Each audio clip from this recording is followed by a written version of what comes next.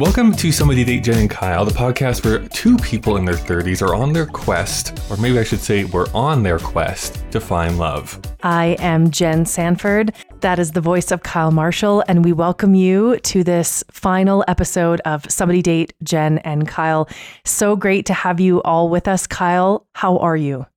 I'm doing pretty good, I have to say, all things considered. I know some people out there are probably sighing with relief that they were hate listening to this to this podcast for week upon week. And here we are, 52 weeks later, one whole entire calendar year. So if you do want to go and re-listen to the whole show, you can do one a week for 52 weeks. It works just like that. It makes a great free gift to somebody. Gifting you 52 weeks of this podcast. Hey, hon, I got you your Christmas present. It's this free podcast to listen to. That's right. That's right. It'll go all year long. I don't know why you're being so negative. We had a great community that supported this podcast. I know many of them are listening tonight, and I just can't say enough of my thanks that they're joining us and cheering us on. And we'll get all gushy at the very end of this. Yes, we will. This is our final episode, of course, but that does mean that we should probably do one last time, a relationship scorecard. This is kind of par for the course, I would say, in that I don't really have a whole lot of updates to go with. But I will try. I will try. Okay. We all know that there's been some of this ups and downs with someone that we very affectionately call Legolas.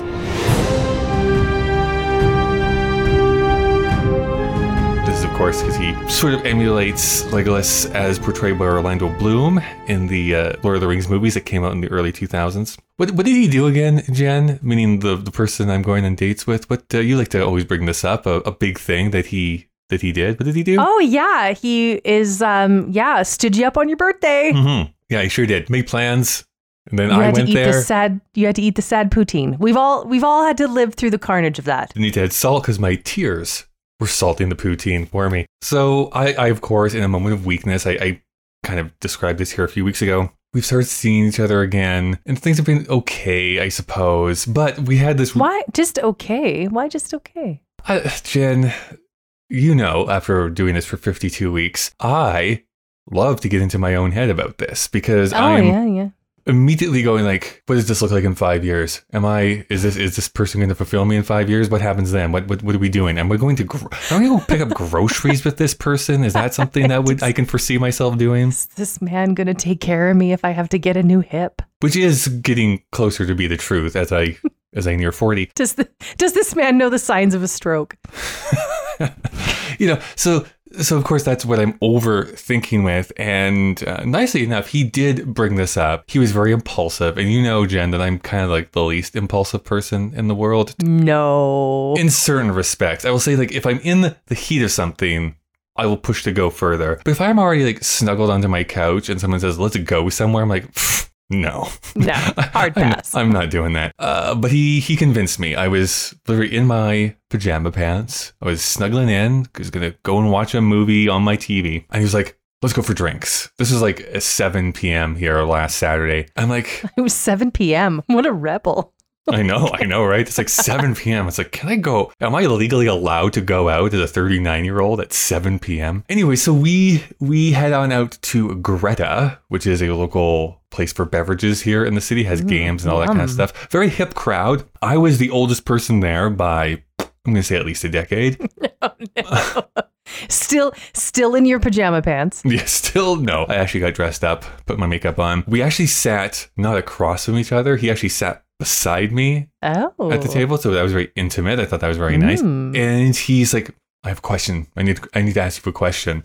I'm like, oh, okay, what's that? And he's like, what's going on? Where are we? What's happening? I'm like, oh God. Like, it's like the sirens start blaring. Like, I don't know how to answer these questions. The whole restaurant suddenly just goes light. Like, it's like all the lights come on. So I fainted. And no, it was a good question to ask. I actually respected the fact that he just wanted to put it on the table because he's like, we've been seeing each other for a little bit. Like, are you still seeing other people? Like, how is this all working? And then I was like, no, once you asked me here a few weeks ago to go like exclusive, I was like, great. Grindr was already off my phone. All the other stuff went off my phone then too at that point. Very fair. easily distracted. But I was also like, I have to be very honest with you. Like, my toxic trait is to overthink things and then to run away when people get too close to me. And that's where I'm at right now. Is like, we feel like we're getting too close and I feel like I need to bolt. Yeah. Very fair. Very fair. And he's like, okay, well, let's keep going and keep communicating, because the biggest thing that has been impacting, I think, as moving forward at any type of clip is both of us are busy and we can easily each go 7, 8, 9, 10 days without communication of any kind. And that's hard to build a relationship when you're like separated so completely and then only come together like once every week or week and a half. And we both agreed, okay, listen, if we're going to try and make anything progress, we kind of have to both commit to at least push ourselves to be like, check in, see what's going on, ask each other on dates, that sort of thing, just to keep pushing it forward. So, that's where we're at. That's my relationship scorecard. Well, that sounds very serious. Has it been longer than 6 weeks? Well, technically, yes. Even with like the break that we had right when he stood me up for my birthday. Oh my God, you did it. You did it. I want horns here, Kyle. Like, I want horns here. I have the mission accomplished banner right behind me, actually. Yes, not premature at all. That's good for you, Kyle. I'm very proud for you. I have to say this really reveals how much you approach things with grace and how much I don't. Because if he would have said to me, like, how do we, like, where are we at? I'd be like, well, I think we can do pretty good. I don't have any birthdays coming up. Wow. And then I'd be like, oh, Jesus, that was my outside voice. That was my outside voice that just said that. Oops, I'm so sorry. Listen, it's okay to want to give this a go, but be careful that you're not falling into those old tropes of feeling like you have to do something. Well, I think that's also like, I'm so bad at knowing if my internal voice is giving me good advice or bad advice. Because for so long it was giving me bad advice. And so I learned it was giving you sabotaging advice. Mm-hmm. So I don't want to just run away because, quote unquote, things are tough. But simultaneously, it's like, I don't want to waste people's time. And we actually had that conversation too. It's like, there's one thing to be said about me feeling it out and then deciding I don't want to go on with the relationship, but I also don't want to waste your time. And he was like, I also don't want to waste your time. Like, we were kind of aligned on that. Like, if it's not going to go anywhere, then we might as well just say that now and kind of separate and go our separate ways. But I want to come back to this time thing around, like, we have to be better at texting every day. Says who? Maybe you're just one of those couples that, goes a couple of days and doesn't chat. Yeah, I don't think it has to be every day. It just can't be 10 days is a little bit long. Can't be a fortnight is what you're saying. Yeah, exactly. Yeah, that's fair. How do you feel? How do you feel about all of this? Do you feel enthused, encouraged, excited? Well, here's the joyful, thing. Or do you just feel like you want to lay down? Well, all of the above. But to jump ahead almost a little bit, this is going to spoil a little bit about what I was going to lead up to into this podcast as our wrap up goes. I think one of the big things, having done this podcast now for a year, is whether this relationship goes the distance or not. I feel better prepared and more like, I know now what I want. I think I can communicate that a little bit easier, more effectively than I could September of 2021. Hey, well, that's positive. So whether this is successful or not, at least in the next relationship or the second or third from now, I can be like, okay, these are my red flags, or these are my deal breakers. This is what I'm looking for. This is what I want. Are we aligned? Cool. Let's keep going. I can just kind of filter, I think, quicker than what I was able to before. So you've really run afoul with the podcast community now, right? This is like a total no-no that now people are never going to know. They're never going to know what happened to Kyle. And the story doesn't end unless it's somebody date Kyle and Legolas next year. No, I mean, at the risk of oversharing, this is a great analogy to my own sexual life because I'm really good at edging. So this is... I can't believe you just said that. So, good night, everybody. This is our last show. Let's all hang out.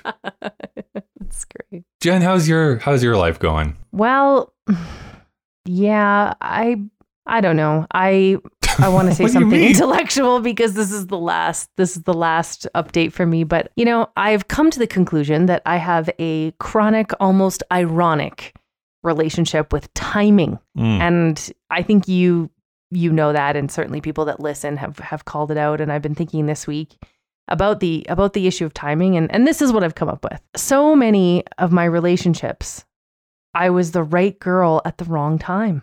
And almost every man I've dated, actually, I think every man I've dated with the exception of one, returned to my life at another time and said, you were the one, which I think should make me feel, I don't know, like validated or joyous or something. But I think I just want to say it like positively sucks being the one in retrospect, right? Because it's a place that doesn't serve me at all. I mean, I acknowledge and I accept that I am just as bad with timing. If I would have had all my partners in a different order, I think I would have had an absolutely amazing life, right? I was with the fun guy when I was ready to settle. I wanted to have fun when I was with the settling guy. I always couldn't get the timing right on my side too. Mm-hmm. So like, I can't just put that on other people. That's not fair. We had it called out, so I'll mention it. Jesus, who is the man I went on dates with almost throughout the existence of the year of this podcast. Talk to me about how frustrated I got just as a creator of a podcast around dating for your co-host to get into a relationship in week 3 and then not get out of that relationship. I'm so sorry. Like that was not ever intended. And people say this, right? Like people pop into your life at the most unusual times. Jesus becomes no exception to this apocalypse of timing. I've really realized in the last sort of lead up to the end of this podcast that, Jesus's relationship with his ex is not over. The way forward of his life post that environment has not been determined, and the carnage of hurt and the sort of the wasteland of where he's coming to terms with a new relationship is still something that needs to be waded through. And I've never really known if I was the person who had the courage or the responsibility even to wade through that. And I think one of the reasons it took me so long to commit to Jesus was because I was afraid that I, again, was the right girl at the wrong time. And I think we all got to listen to how it kept one foot out of the canoe. It kept me skeptical. It stopped me from leaning in. And I think that is just this almost Alanis Morissette irony of timing for me. But Kyle, I want to do better. I want my last relationship scorecard update not to be about a man or someone else. I actually want my update to be about me. So I'm just gonna grab the box just one last final time here. Listen, I'm getting it. Just a second. Hold on. Here it comes. Getting it. I'm getting it. Cue the music. I'm starting to feel like maybe my greatest relationship is with myself. I have lost 66 pounds as we've recorded this podcast, and I haven't just let go of all of that fat. I also let go of so many things that were not serving me. I'm learning to be brave. I'm learning to face up to things. I'm learning to be independent, and I'm starting to wonder if maybe I have made a terrible mistake in how I define the idea of great love. Like you and I have talked, that's the thing, right? It's two people in their 30s searching for love, and maybe love is falling in love with the places on this planet that I used to look at in books and know that they were just too far away for me to ever to visit, that now I'm exploring in real life. Maybe it's being part of a community of friends who, and it seems so trite to say, but see the version of me that I most want to project into the world. And, lately I've started to really wonder if, maybe my great love is something totally different than I think it is. And, maybe it's, somewhere out there, the love of a child who's waiting for me to find them, and wondering why I'm wasting all of my time trying to define love in these pedestrian terms, and I'm missing out on the great love of my life. And for me, I'm starting to become more confident that the love that I have to offer, and I'm starting to become more clear in what I'm manifesting and how utterly protective I'm becoming about people and things and situations that want to characterize me as something other than what I am, which is someone who has an extraordinary and consistent and generous and brave love to give. Because I have not been easy in relationships, but I have loved men to fulfill them and fuel them to their full potential. I have loved men in a way that has changed the course of their lives and the course of mine. And I know that that is a gift And now I have to look at what that gift really means, understand how valuable it is, and put it in a place where it belongs. And that is what I want to say as my final relationship update. And now you have to help me down because, as per usual, this stool was too tall. All right. Well, it wouldn't be our podcast without one of us crying. So that's... I did not cry. Good. I did not. I want it to be on the record that I am not crying today. I am not going to cry today. That's your job, dude. Yeah, I'm not crying. I'm not crying. You're crying. So as beautiful as those words are, I think I'm confused. Like, what is your status with Jesus? I still don't know what it is. You don't know what it is what you're saying. I don't know. Status is no status. Again, it's just left unfinished. Talk about edging. Yeah, okay. Well, that's what we're going to call this episode, I guess. It's like your last edging. God, please don't call it that. Please don't call it that. But, we're in a process of leaving this podcast behind. And, whenever you move, Kyle, you've moved once, I've moved 1,000 times. And you always have that final box of stuff, right? You got to keep, toss, or donate. And that is really what makes up this final fishbowl here that I'm going to sort of pass between us. Excellent. Well, let me pull this fishbowl here towards me. I'll just take out my keys and this is... Jen, this is so embarrassing. These haven't even been my keys. I don't know whose keys these even are. I'm going to pocket them anyways. Maybe they'll come in handy. After a lot of talking, my partner and I decided to issue each other a hall pass. I decided to use mine. When I told my partner about it, she revoked it. Am I in the wrong for wanting to use it, or is she in the wrong for revoking it? I love this question so much. Oh, no. Oh my gosh. But I want to hear what you think first, Jen. What do you think? Okay. First off, I think we should define what the hall pass is. Thank you. I was going to say the same thing. A hall pass is defined as your one sort of free pass to either have a romantic relationship or usually just a one-night stand with someone else. It's a hall pass. In my opinion, it's usually that one-night stand idea. Like that's what I know it as. That's what I know it as. Is it's just like, listen, if you want to be with this. If Ryan Gosling came up to you and he said, let's bone down. That's you'd be right. Like, well, I have my pass, so I can do this. That's right. Someone from your fuck-it list arrives and the way you can get it. So I just want to say that to me, this falls into the same category as those pathetic. And they're usually, I don't want to pick on women, but they're usually women. It's this pathetic act of giving coupons.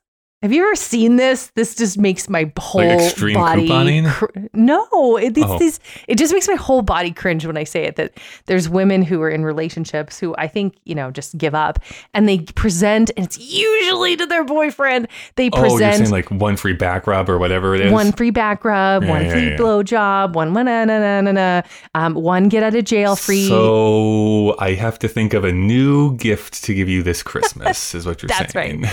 That's right.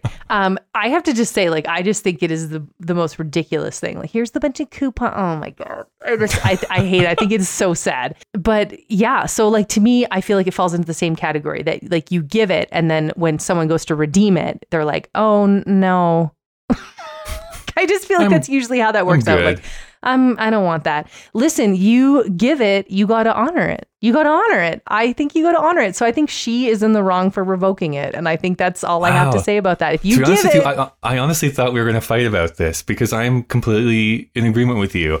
There's only one small caveat to this that I will say. This is why I always want more information from the questions that are sent in. But if you both agreed to this, like, hey, we're each giving each other a hall pass. Yes. Here are our hall passes. And then you have the opportunity to do that. And then she says, no, yeah, I'm not about that. But there is a difference between if her hall pass is like The Rock and yours is Cindy from next door. There is a bit of a power imbalance there with what you are setting out. So I wonder if there was not those expectations set. Poor fine print. Mm-hmm. Poor fine print. I have to just say that to prove that the fuck it list doesn't work. I remember when I was married and he was like, okay, tell me who's on your list. And I was like, oh, that's easy. Steve Carell, Jon Stewart, Stephen Colbert, Jonathan Rhys-Meyers, and your brother. And he's like, wait, whoa. Because the minute you make it something feasible, the whole thing becomes a ridiculous proposition. And that was the point I was trying to prove, is like, this is all fun and whatever. But if you're talking about a hall pass, you're talking about the ability to redeem an opportunity to do something outside of the guise of a normal, typical nuclear relationship. Well, I think that's the other thing that's pretty clear. Yeah, I think that's the other thing that's not being said here, is that the vast, vast majority of time when the hall pass is brought up, it is such a flight of fancy.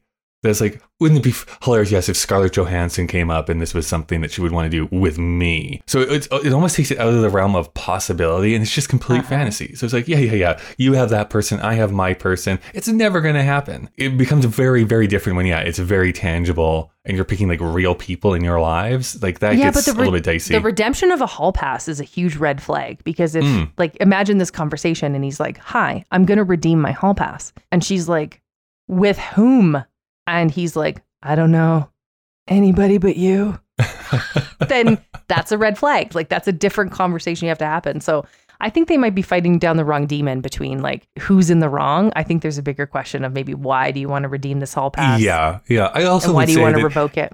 I also have to say, it does also depend on how long you and your partner have been together. If this is like week 3 that you've been together, it's like hall pass. I'm like, okay, like this is weird. Right. That's right. Yeah. And what else is going on? Yeah. All right. Let's grab the next one here. I got it. Can my relationship survive if my friend group disapproves? I mean, oh boy.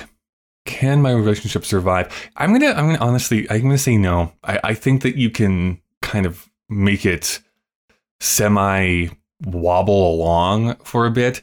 But if your entire friend group is like, nope, not the one, honey, I think that it just gets harder and harder and harder, because either you're separating yourself from that group more and more and more, or you're just getting into these awkward situations where you can just like feel the hatred radiating off of them every time you go and hang out with them. So I just don't think it can. Family would be easier. I think family would be easier. Yeah, I'm not going to make a Meghan Markle comment because I make one every week. I'm not gonna take the bait. For someone you don't like, you certainly bring her up all the time. Can I just say that? She just drives me crazy because she's isolationist, and I think that that's a huge red flag, right? I do share your point of view that your family has ideation of what you are, but I think your friends truly know you. Mm-hmm. And I think if your friend group doesn't approve, that there's something about this relationship that they see that you don't. I think it can survive, but it's a very lonely road. And with so many fish in the sea, I don't know. I've been in relationships where they haven't approved of my partner, but you always have to look at so many of the contextual things, right? Like, do you only ever just shit on your partner and never talk about the good things? Do you phone 75 people every time something goes wrong, but you don't phone anybody when something goes right? Like, you also have to check your own behavior, right? Like, how public are you making the inner workings of your relationship? Like, how much are you giving an opportunity for your friend group to see both sides of things? I think that matters more than we give it credit for. But all in all, if they're objective friends who ask good questions and look at both sides and believe in the benefit of the doubt and they still don't like it, I don't know. I think a relationship can survive, but I don't think it's a healthy relationship. You need a community. Imagine dating Legolas and I never meet him, right? Imagine dating... Oh, you're never going to meet him. I should just point that out. Okay. All right. Next question. Next question. By the way, just as a complete aside, because this is our last episode, I don't mind revealing this. You and I went and saw a movie the other night. Yes, Vengeance, we did. BJ Novak, written and directed movie. Yes, phenomenal film. Yeah, I really liked it. So before the movie, because I got there so stupid early. Anyways, I was walking around the little cute Kensington area, went to this cute little bookshop and was wandering around. I was like, oh, that thing we talked about. So I text him. I'm like, blah, blah, blah. Like, was waiting for a movie, waiting for my friend to show up. How's it going? And he's like, later on the next day, he's like, so were you like trying to invite me out that night? I'm like, oh. No, I was not at all. Oh, why not? I was just texting you to like see what was going on. So just know that you got me in trouble, Jen, for inviting me out to a movie. Yeah, what else is new? All right, what else we got in the bowl? I, a 28 male, am dating an awesome girl, also 28. Everything tracks. She's smart, driven, funny, supportive, kind, generous. She's like everything you could want. But oh, cool. But I'm not physically attracted to her. Can this work? Should I pursue a relationship or not? Oh, Jen? I will not miss these questions. These are the questions I will not miss. No, it's got to be the whole thing.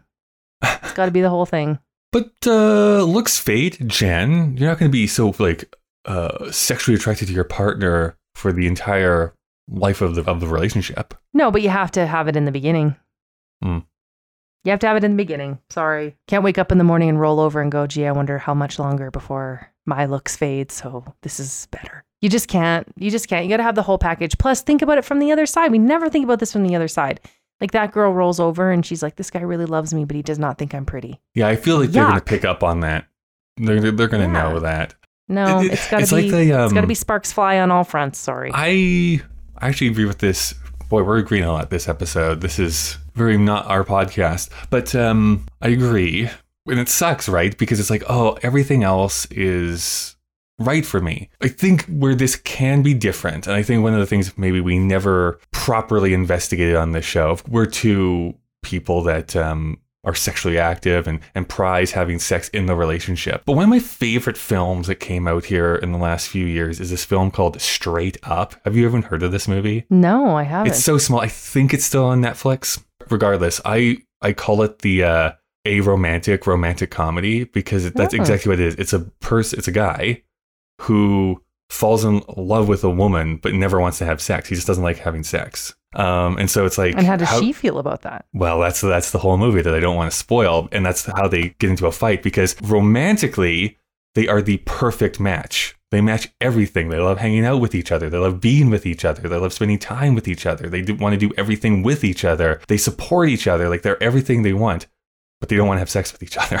Anyways, I don't want to spoil the ending about what eventually transpires, but like to me, that's just a friend. That's sure, the quintessential definition of a friend. But that's what I mean when we talk about asexuality or aromantics or anything like that, where it's like sex isn't the important thing in the relationship. Like looks really aren't the important thing for those people. Sex or attraction, because they're not mutually exclusive from one another. True enough. True enough. But I think that for you and I, we do prize maybe looks and sexual attraction more because of, our sexualities. That's just like who we are. But I don't think that's what this person falls into. Like he says straight up that he does not find her attractive. But I just wanted to pay service to the fact that looks are not the most important thing for every single person going into a relationship. And then if that's the case, great. In this case, I think it's just going to weigh on you. I think the longer you stay in this relationship, even though she's hitting all your emotional needs, it's going to get to a point where like, I need something else. In this. And it's going to be bad for her. I think it's going to be worse for her. Yeah, I just think it's not fair to her. This reminds me so much of that classic, like almost trope, but people in the 40s who got married, who you could tell hated each other later on in life. Like you see two 80-year-olds and they just hate each other. That's right. It's so awful. Like, shut up, Harold. You're like, oh God. I found the one. I'm the one for her and she's the one for me. And we've been together for 3 years. I love her. I can't imagine any part of my life without her. I just know she is the one. But we're 18. Should we get married? Sorry, what was the question? Should they get married? But we're 18. Should we get married? Well, luckily, I don't have to read the letters that people are going to write into me here. I was just going to say, let her rip because we don't care. Fuck no. I say no. I actually think it should be illegal for people to get married at 18 years old. I don't think you should allow it to happen. No, I don't think you should. Even if you are like the most in love with this person, I'm not saying break up, still be there, nurture the relationship. I feel like you need to be at least 25. This is my bold proclamation. You should be at least 25 before you even entertain the idea of marrying someone. Says the old man who's never been in a long relationship. I realize how ridiculous this sounds. How old were you when you first got married, Jen? 25. See, 25. See, I'm right. 25 is when you get married. And I was not ready. So, okay, this is my, I think you're wrong. I think what's the worst that can happen? If they know it and they love it and they want to explore a lifetime of pain and regret. That's what could happen. You know what? Maybe my view of marriage is so skewed, but I'm starting to think that first marriages are like pancakes. There's nothing wrong with throwing the first one out if it's weird. But I think if they wanted to give it a go, give it a go.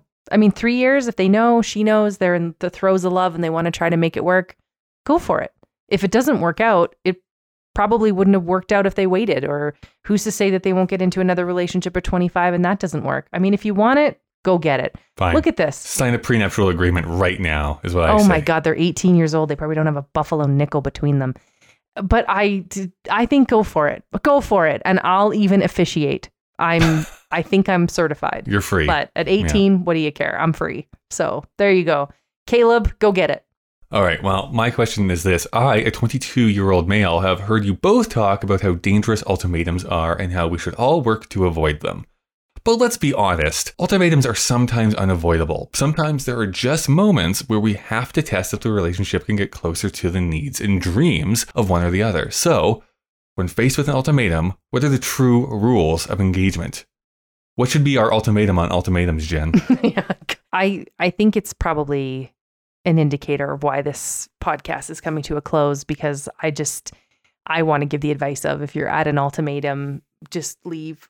I don't know. I don't know how to manage ultimatums. I never have. When we talked about ultimatums in that episode, you could just see me scrambling. So it's nice to see that beast being haunted in this final fishbowl. But to be fair, haven't you yourself issued ultimatums before? Yeah, and it always is bullshit, because I can't do the one thing that all ultimatums need to do, which is that if they don't abide by it, you have to have the courage to issue the consequence that you said you would. Maybe that's the rule of engagement that I suck at, is that, you know, if you're less like, okay, it's either me or this situation, and they're like, situation, and I'm like, okay, well, it can still be me because I don't have any courage. Here's something else I have like no authority over, but I'm going to say it anyways. It's like those really bad parents who are like, if you go up those stairs, totally. You're going to get in trouble. If you touch that thing, you're going to get in trouble. If you do that thing and nothing ever happens, there's no follow through. Yeah.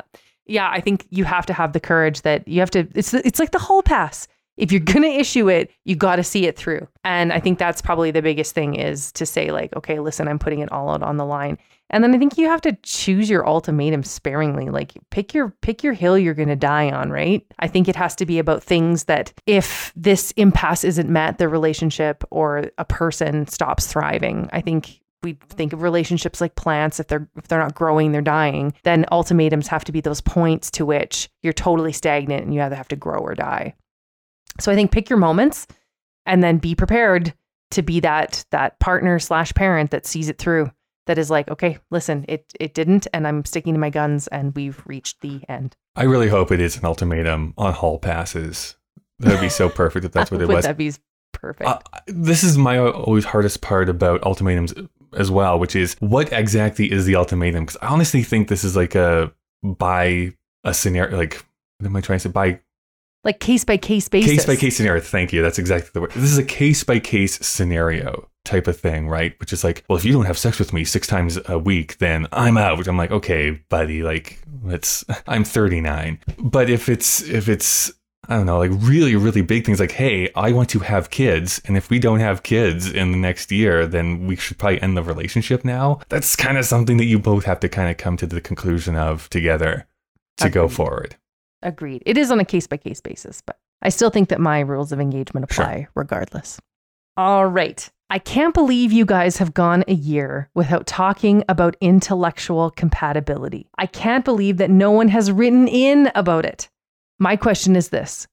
Can a relationship survive if there is, and I'm sorry to word it this way, one person who is smart and one who's a little, dim? Oh, I struggle with this a lot because... Oh, this is going to make me sound like the worst person in the world. I've gone on dates with like this before where I either say something or reference something and they're like, what? Huh? And I have to like, oh God, okay, let me step back. Let me explain exactly what I'm trying to say. Or the people are like, I don't read books. And it's like, ooh, okay, can I survive this? Which makes me sound like the worst person in the world. I hate when I have to say that out loud, but it really does make me sound like so shallow. I think you can. I think it really actually depends on what you mean by dim. Or for when it goes like really low class here, stupid. Because if someone is not quote unquote like book smart, let's just say, but is extremely knowledgeable in like what they do for a living, or like how to fix a car or whatever it happens to be, and they're super intelligent there, that can be very attractive to me. It's like, oh, I love it when you talk about this thing that you are super passionate about. I don't care if you don't know about all this other stuff. I can only speak for myself. Being smart in and of itself is not what I'm looking for, but curiosity is. If there's a lack of curiosity to want to know new things, that's an immediate turnoff for me. So I don't know. That's my answer, I think. I want to talk about the inherent gender bias that comes with this question, which I think comes with this question. So like for me, like there are lots of things I don't know how to do. Like I will stand and look at my vehicle for 10 minutes. And even though I've been the owner of it for 10 years, I'm like, how do I pop this hood again? I'm just reefing on it to try to find the little handle. Like there's lots of things I don't know how to do. Lots of things I can't figure out. I'm currently learning about cryptocurrency because I'm like, I don't know what that is. Whoa. And we did dodge a bullet. In 2 weeks, Jen, we've been talking about NFTs on this podcast. That's right. But I have found that when people are like, where'd you go to school? And I'm like, oh, I went to Johns Hopkins and Harvard and Oxford. They're like, oh, so you're like smart. I'm like, well, I'm smart in that area that I studied. Yeah. Sure. And I find that often men are like, oh, so you like think you're smarter than me. Or the new thing lately has been like, oh, that tracks. That's white privilege. Those two things have manifested itself. And I find that sometimes there are moments where I have been on dates and that it's almost been like, can I best this Harvard person? Like, I thought you were smart. Like there's been like this sort of almost like a defeatist mentality of like, I can prove that you're not as bright as right, I probably have manufactured and constructed in my mind. Well, that is insecurity on their part though, too. That it's huge insecurity on your part. And I find that that there is a quantifiable difference between like men who see that as an attractive quality and men who are like, okay, I'll go down this path because I have an ulterior motive to best it or prove that I don't have an issue with it. And you're like, hey, listen, man, you don't have to wrestle down this dragon. We can just not go on another date. Like, that's fine. But I have found that in the last little bit, it's been like, well, you've been afforded these extraordinary opportunities. You know how many people aren't? And I'm like, yeah, no, I'm incredibly aware of the disparity in education. But I also am not going to apologize for having great opportunities to amass huge amounts of student loan debt. Mm-hmm. And so I feel like there's an inherent gender bias there that comes up. Now, I am incredibly attracted to people who are smart, probably more than the way they look. I'm incredibly attracted to people who are smart and who know what to do with that smart and have manifested that smart into something. I find that is incredibly, incredibly attractive to me. So what I would look like in a relationship with a person who maybe is like, oh, you care about politics? Like Trump, hey? I'd be like, oh God, I don't know what to do with this. So I don't know if it's like can it survive or do you want it to survive? Like, what are you going to talk about? Because we would say to that other guy, once the looks fade, you're just left with that person who's like, I don't read the newspaper. It makes me sad. Makes us all sad, Brian. We still got to read it. I totally get where you're coming from. This is not really in the smarts category at all. But anytime I let loose is like, I'm a big movie fan. I like watching a lot of stuff. Invariably, that means like, oh yeah, like I love insert latest Marvel film here, which I've gone and seen too, but it's like, oh boy, okay, yeah. But you have to realize that dating me means that you're also going to watch like a 1930s like neo-noir or German expressionist You're going to have to watch that 7-hour Japanese subtitled movie. Yeah. You're going to sit down and watch Sergei Bondarchuk's War and Peace. It's a 7-hour film. Yeah. And I'm going to love it. Yeah. And you're going to be like, why am I dating this person? That is what's going to happen. So when I say I like movies, it's not like I like one type. I like everything. But to kind of rope it back to this smarts thing or to, intellect and stuff like that, I think it can go the other way too. I think some people get so in it, like, I'm a smart person, right? And then they have to like show off like how smart they are. And I also find that I hate Ego. that too. Like, I find that such a turn off. It's like, I'm going to use these, 5-syllable words in my sentence to show you how smart I am. And I'm sitting there and be like, you could have said that cleaner and better.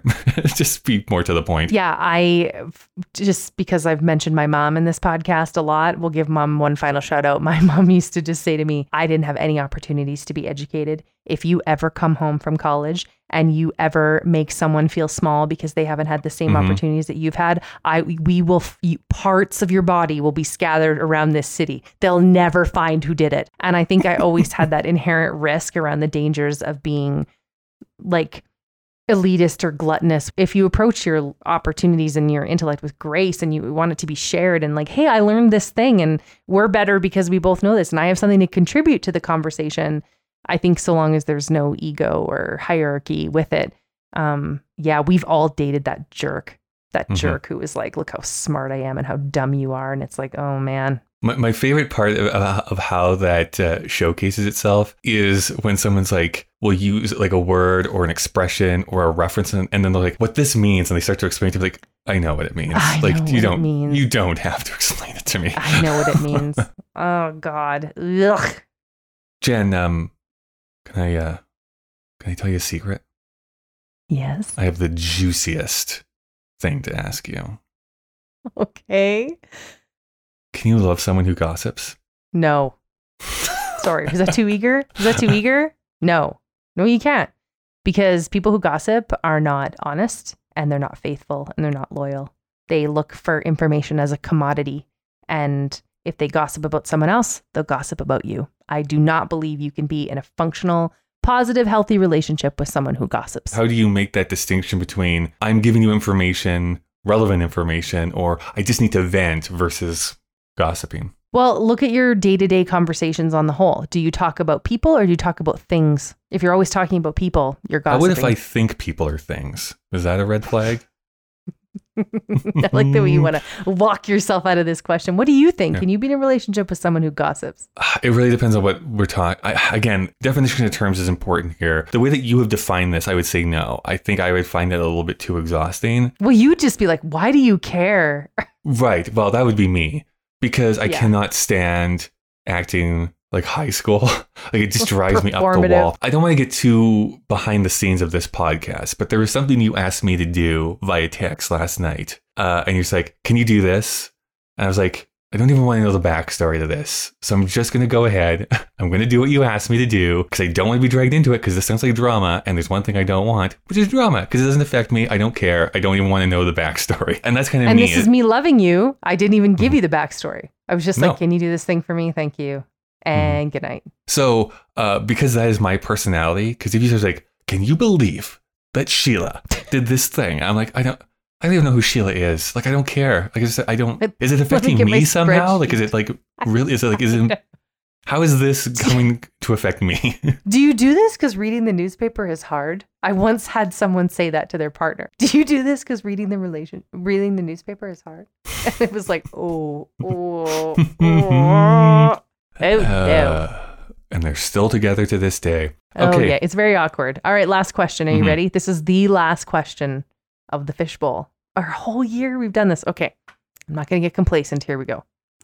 Okay, Jen and Kyle. What is the worst relationship advice you've ever heard? A good friend of mine once told a couple of 18-year-olds that they should get married. And I think...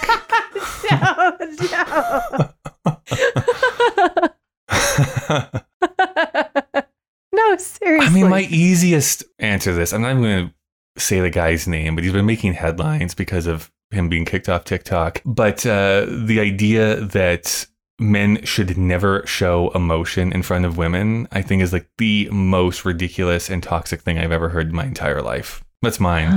I mean, not near me. Don't cry near me, obviously. But mine is... You do good at patting my head and you're like, there. You've never shown emotion in front of me, ever. Whatever. So that's where we're at. I think the worst relationship I've ever heard is when, it's bad and people are suffering and people are struggling and somebody just says, stick with it. Just stick with it. It'll get better. You just think it'll get better. I just think just stick with it is kind of doesn't give credit for how long we live now.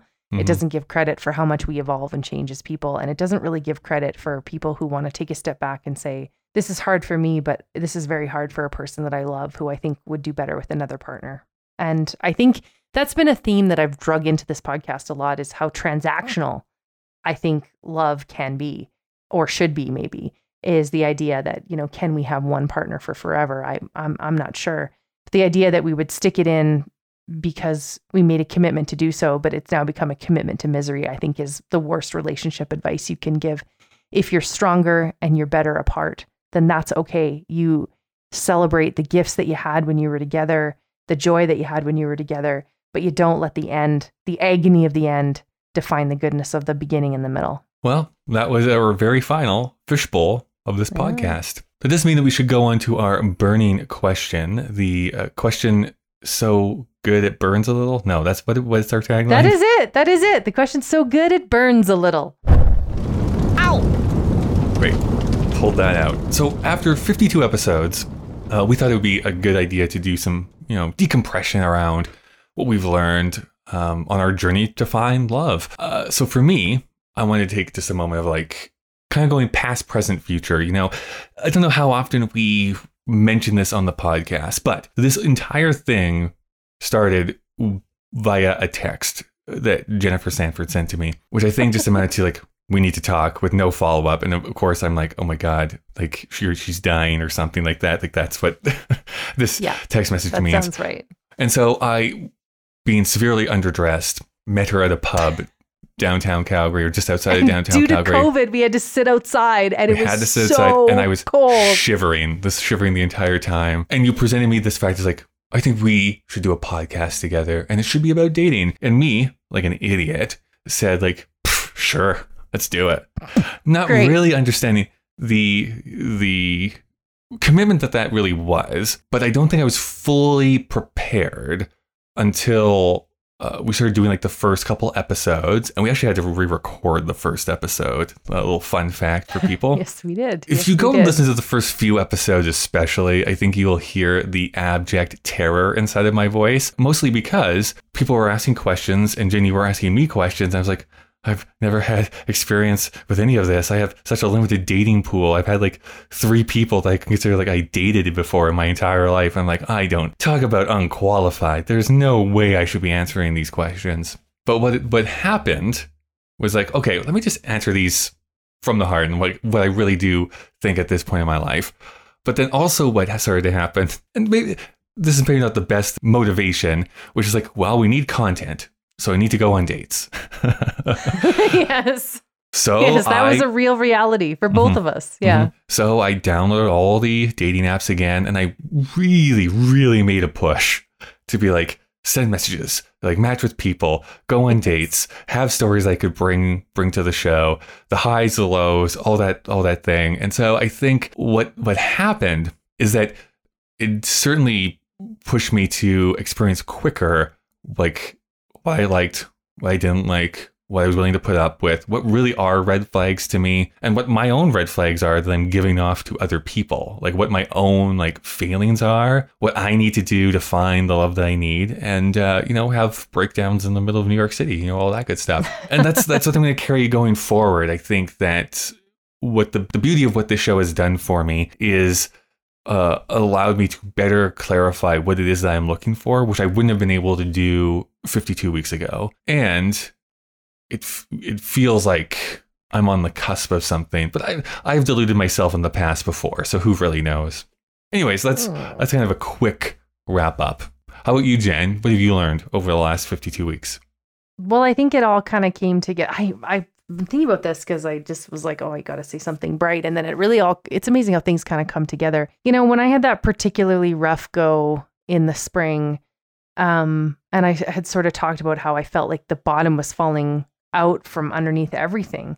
You said to me, like, why is it that you have to rely on someone for support?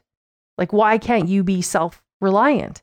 And I have to say that it nearly broke me, because I realized how much I didn't just want a partner to love me.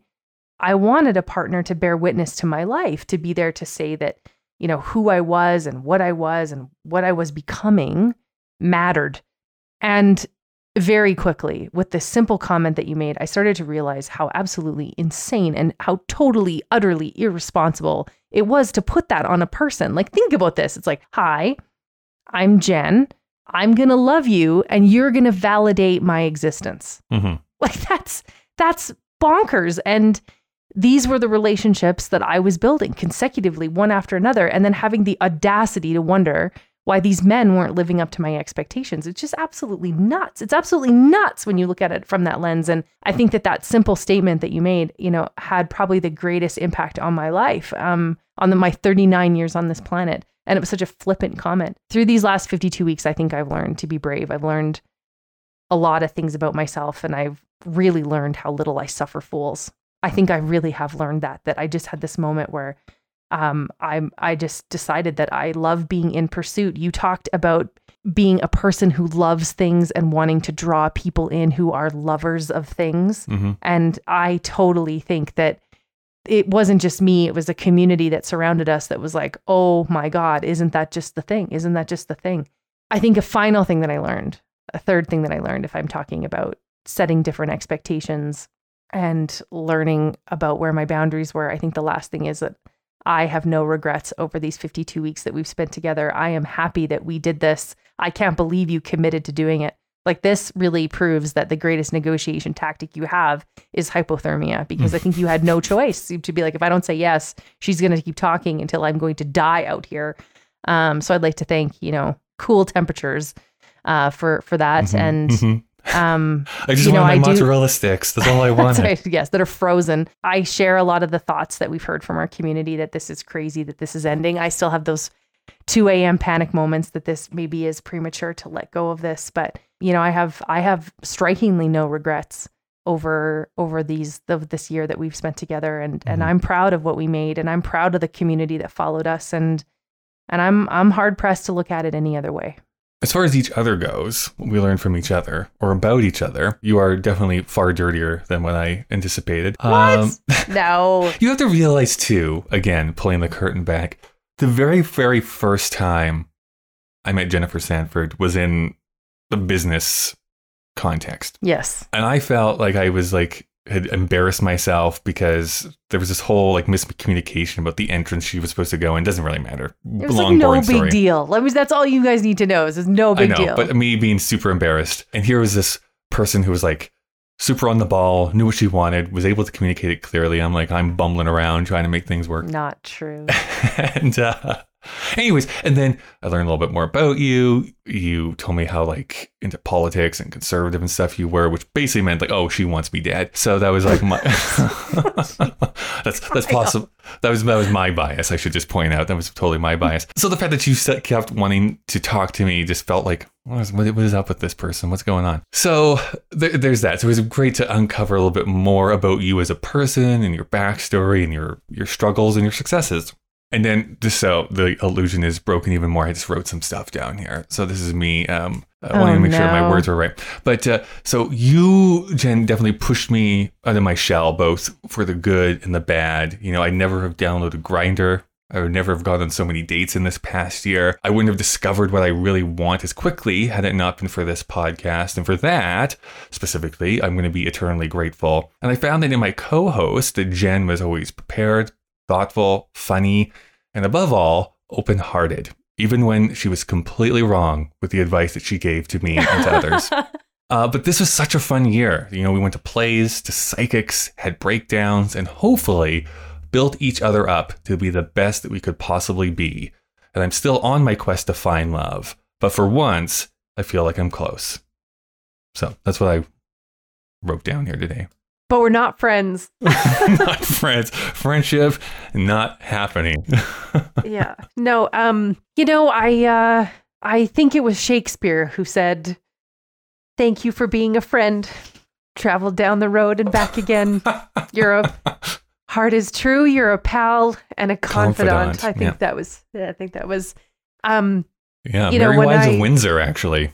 Great. That's right. I thought it was Macbeth, but when I was really thinking about the end of this podcast, people said, are you going to be able to let go? And I said, I think I can let go of the awesome responsibility of giving completely unqualified advice, but I can't lose Kyle. I can't thank you enough for the last year. I really think, to be brief, you brought me back to life. I think that in the moments where I was lost and struggling and suffering and trying to find this version of myself that I knew was in there, you allowed me to be vulnerable by being vulnerable yourself. There's something incredibly powerful about the moments this year that you just tried to be brave and you knew that Kyle Marshall was standing to the left. My extraordinary thanks. And as a podcast partner, you're a fucking mess. You're never prepared. You were late. Oh, I'm just kidding. So true. I'm just kidding. You always lifted your end, and it is the quintessential definition that, two people can lift a couch anywhere and one person can't take it any place. And the lift of this podcast and the lift of the exploration of the two of us within this podcast would not have been possible if you hadn't have lifted your end, and when I wasn't able, lifted both ends. And I'm just better. I'm just better because I know you. I'm just better. And everyone is better. And when I think about your journey ahead of you to find love, I hope that you always begin with the knowledge that you are an extraordinary human, and whoever finds you has to live in the image that you are extraordinary, or I will kill them. Thank you. That's very sweet. Just as an FYI, anyone that's listening out there, please don't ask me to move your couch. I totally. We don't want to move your shit. Of course, there's other people that we need to thank other than each other. You know, the cliche is that it takes a village, and it really does take a village to make a podcast work. So we want to thank all of those who invested in the success of this podcast. Yeah, absolutely.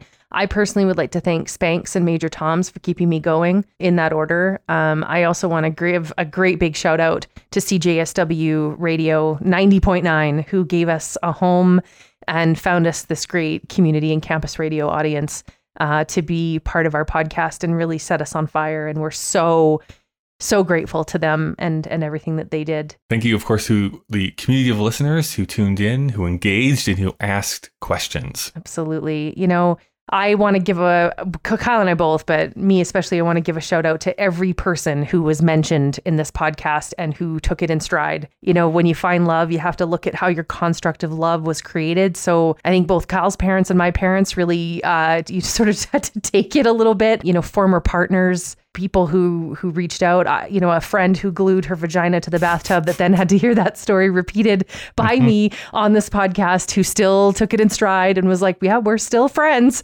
And, you know, even, you know, Kyle and I, just to pull that curtain right back, you know, even in our episode about ghosting, I talked about, you know, a man who I love dearly who ghosted me, reached out and said, there's more to that and more to say. And so, you know, really people understanding what we were trying to do here and getting behind it. You know, you simply cannot do a podcast like this without injecting parts of your life and yourself inside of it. Well, Jesus really is a saint then, isn't he? Yeah, he sure is. Yeah. Probably a special shout out to Jesus. I don't know if I would have had the courage, honestly, Kyle, to get into a relationship with someone and then have them immediately tell you that they're doing this podcast about relationships.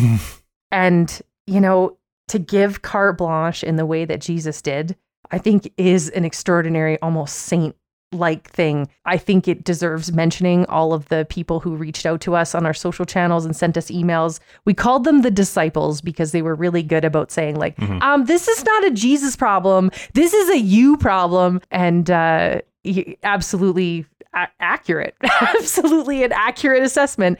And, you know, to have your relationship play out in real time, I think it takes a special human to do that. And Jesus was specifically that person. So my thanks to him for that. And of course, the last thing that I want to say is to all the people who had a problem with us, fuck you. I seriously mean that from the bottom of my heart. From the bottom of our hearts, yeah. Remember that one woman who wrote us after, I don't know if we gave advice to like her partner or her son, and she was like furious about the advice we'd given, and we're like, ma'am, this is a Friday night podcast by two people who have other day jobs, who say in every episode that this is unqualified. If this is not working for you, you need to kind of see it for what it is. This is the Wendy's of podcasts, and you have come through the drive-through. I don't know what you want. Exactly. Yeah, all those haters. We'll be behind the bowling alley at 7:30 tonight. You can, you know, we'll meet you there. It'll be like West Side Story. I'll be snapping. Kyle, again, I want to close with my thanks for you. This has been what a rocket of a ride. And thank you so much for doing this with me, Kyle. It's been great. So for one final time, all of you listening, whatever you do, however you find your pursuit of love, we wish you the very best. Please be safe out there. Goodbye. Bye.